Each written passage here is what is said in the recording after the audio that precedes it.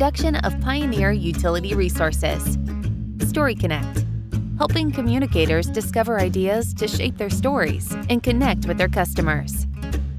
What should you know when launching fiber in a competitive area? That's what we'll be talking about on this episode of the Story Connect podcast. Hi, I'm your host, Megan McCoy-No, one of the storytellers at Pioneer Utility Resources, and I am joined by Lindsay Brinker, Design Supervisor for Rural Telephone and Nextech in Kansas. And y'all have, 24,000 customers for both telephone, broadband, and streaming. So you've got your hands full. Yes, we do. Yeah, we're very busy.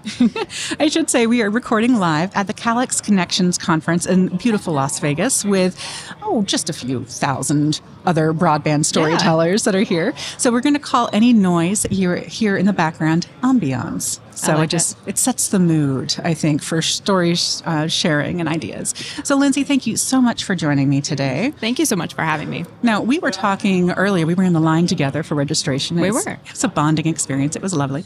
And you were talking about competition and how it changes the game for so many people. And I mean, I have a background with electric cooperatives, and then your background's with your telephone cooperative. When you start talking about competition, what have you found that people need to think about when working on their communication, their storytelling strategies? Because it's very different than just saying, hey, here, come sign up for service, and that's it. Yeah, it definitely is. And it's just becoming a more and more competitive landscape with all of the funding that's coming available now. So it's definitely top of mind for a lot of people.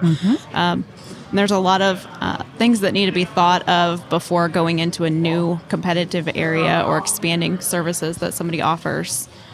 And so I think the first one of those is competitive research. If you're going to look at going into a new area, you really need to figure out who you're going up against and what kind of services they're currently offering, and then figure out how you're different from them. So when you're doing your research and you're figuring out, so you're entering an area and you're saying there's already someone providing fiber to that area?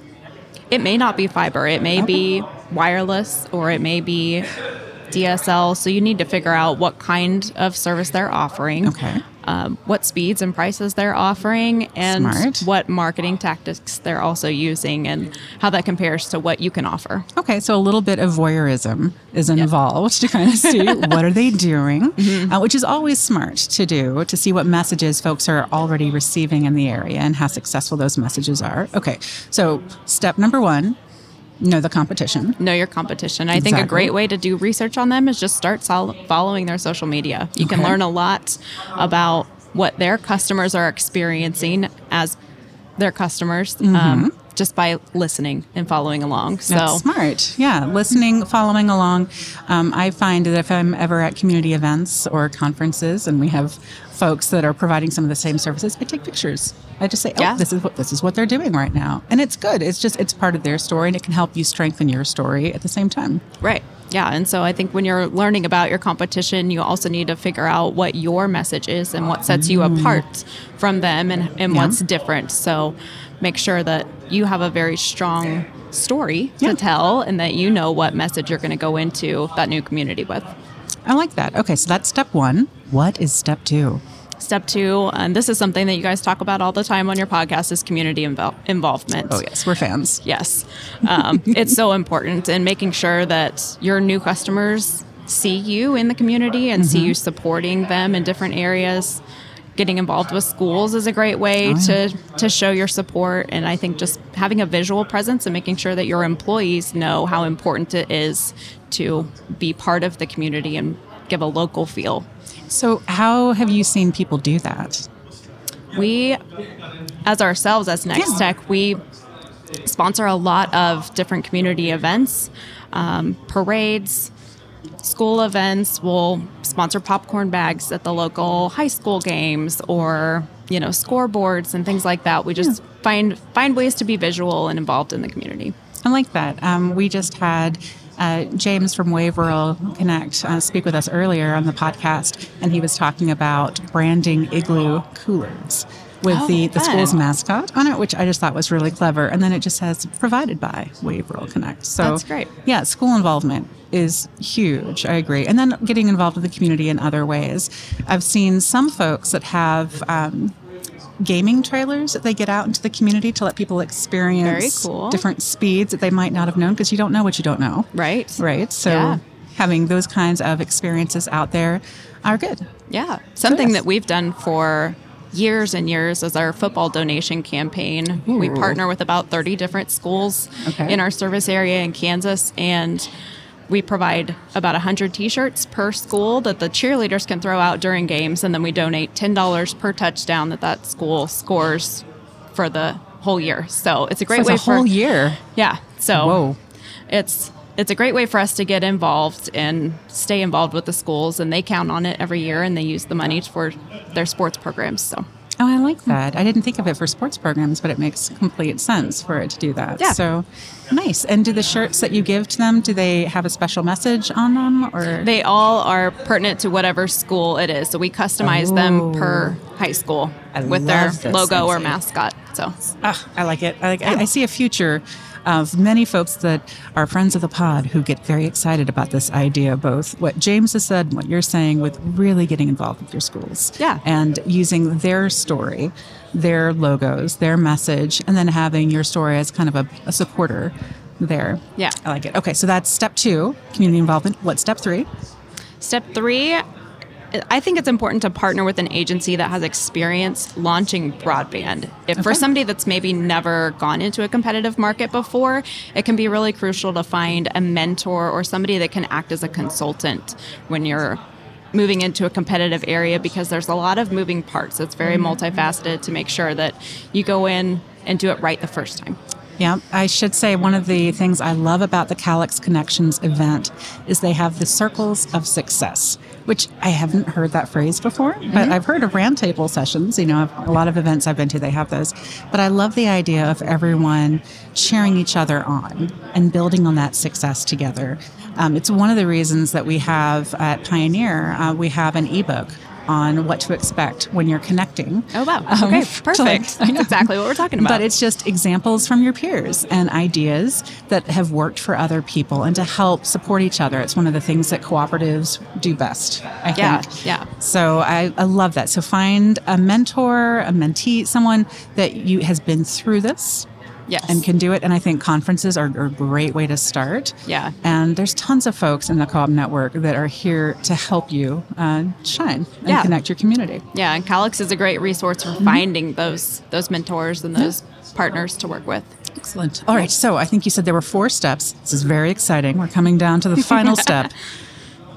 So the 4th step I have is clear communication with customers. When you're moving into a new area, don't confuse people right off the bat. I think it's very important to have clear communication. Let them know why you chose to come to their area as a new provider, why you picked them, why you're investing money to build network there.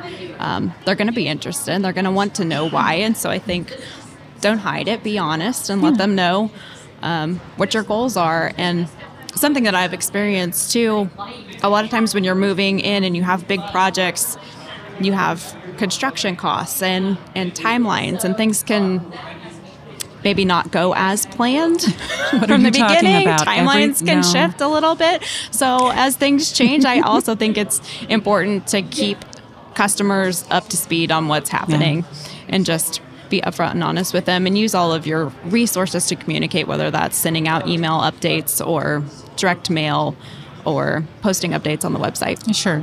Now, a question, because we're talking about entering a competitive environment. And I know some electric co-ops, when they got into broadband, they got very excited. And they said, these are all the areas that we're going to be building out in the next, 5 years or whatnot.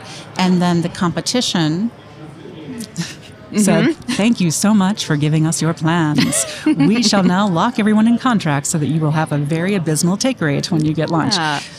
So is there a point where you're like, you want to communicate clearly, but don't communicate everything? How do you decide?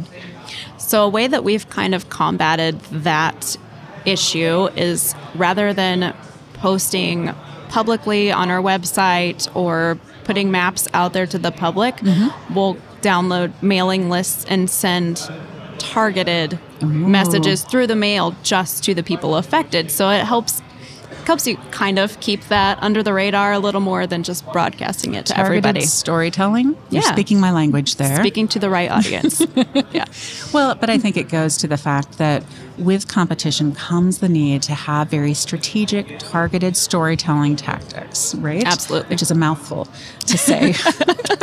But it's true. You can't just, especially with a competitive environment, you cannot just use the same message for everyone and just blanket it out in your community anymore. I mean, Right. you've got to put the billboards aside for a minute and really focus on that specific stories to meet the right folks where they are.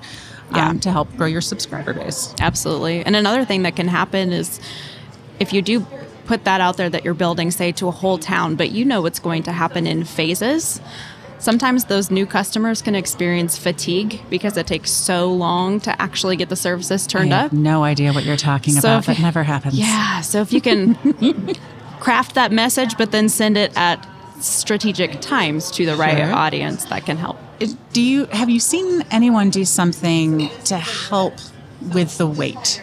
Because the weight of the weight is heavy with communications, especially in a competitive environment. If they could get it somewhere else, or someone else is maybe rushing to get it to them first, like, how do you tell that story? It is. And we were just having this conversation because we have to send that message out now to a bunch of customers that we expected to have turned up by the end of this year. And it's just not going to happen. I didn't mean to bring up. No, it's fine. It's very relevant. But we were honestly just thinking about something as simple as a Christmas card and just sending them a card. Hey, I know we don't have service yet, but we're still coming. Thank you for your patience. And I think, as somebody who hasn't paid a dime yet to this new company, that would be really meaningful to me as a potential new customer to know, okay, like they didn't get to me yet, but they haven't forgotten, and they took the time to send me a little something just to say, hey, thanks for sticking with us. And maybe we include a little fun trinket or something in there. Fun trinkets are always nice. Yeah. Yeah, just something because you're trying to build trust with them, right? And build a relationship with them. So I like that idea. I mean, I'm sorry for the delay. Well, but these things happen. It's the world we live in, so it's fun. It's just another challenge for you to rise above, right? Yeah, that's what marketing is, right? It's a lot of hurdles, but we jump them gracefully. We do, yeah. All right. Well, thank you so much for sharing your story with Utility Pioneers. She is Lindsay Brinker with Rural Telephone and Nextech, and I'm your host, Megan McCoy-No with Pioneer Utility Resources. And until we talk again, keep telling your story. Story Connect is produced by Pioneer Utility Resources, a communications cooperative that is built to share your story. Story Connect is engineered by Lucas Smith of Lucky Sound Studio.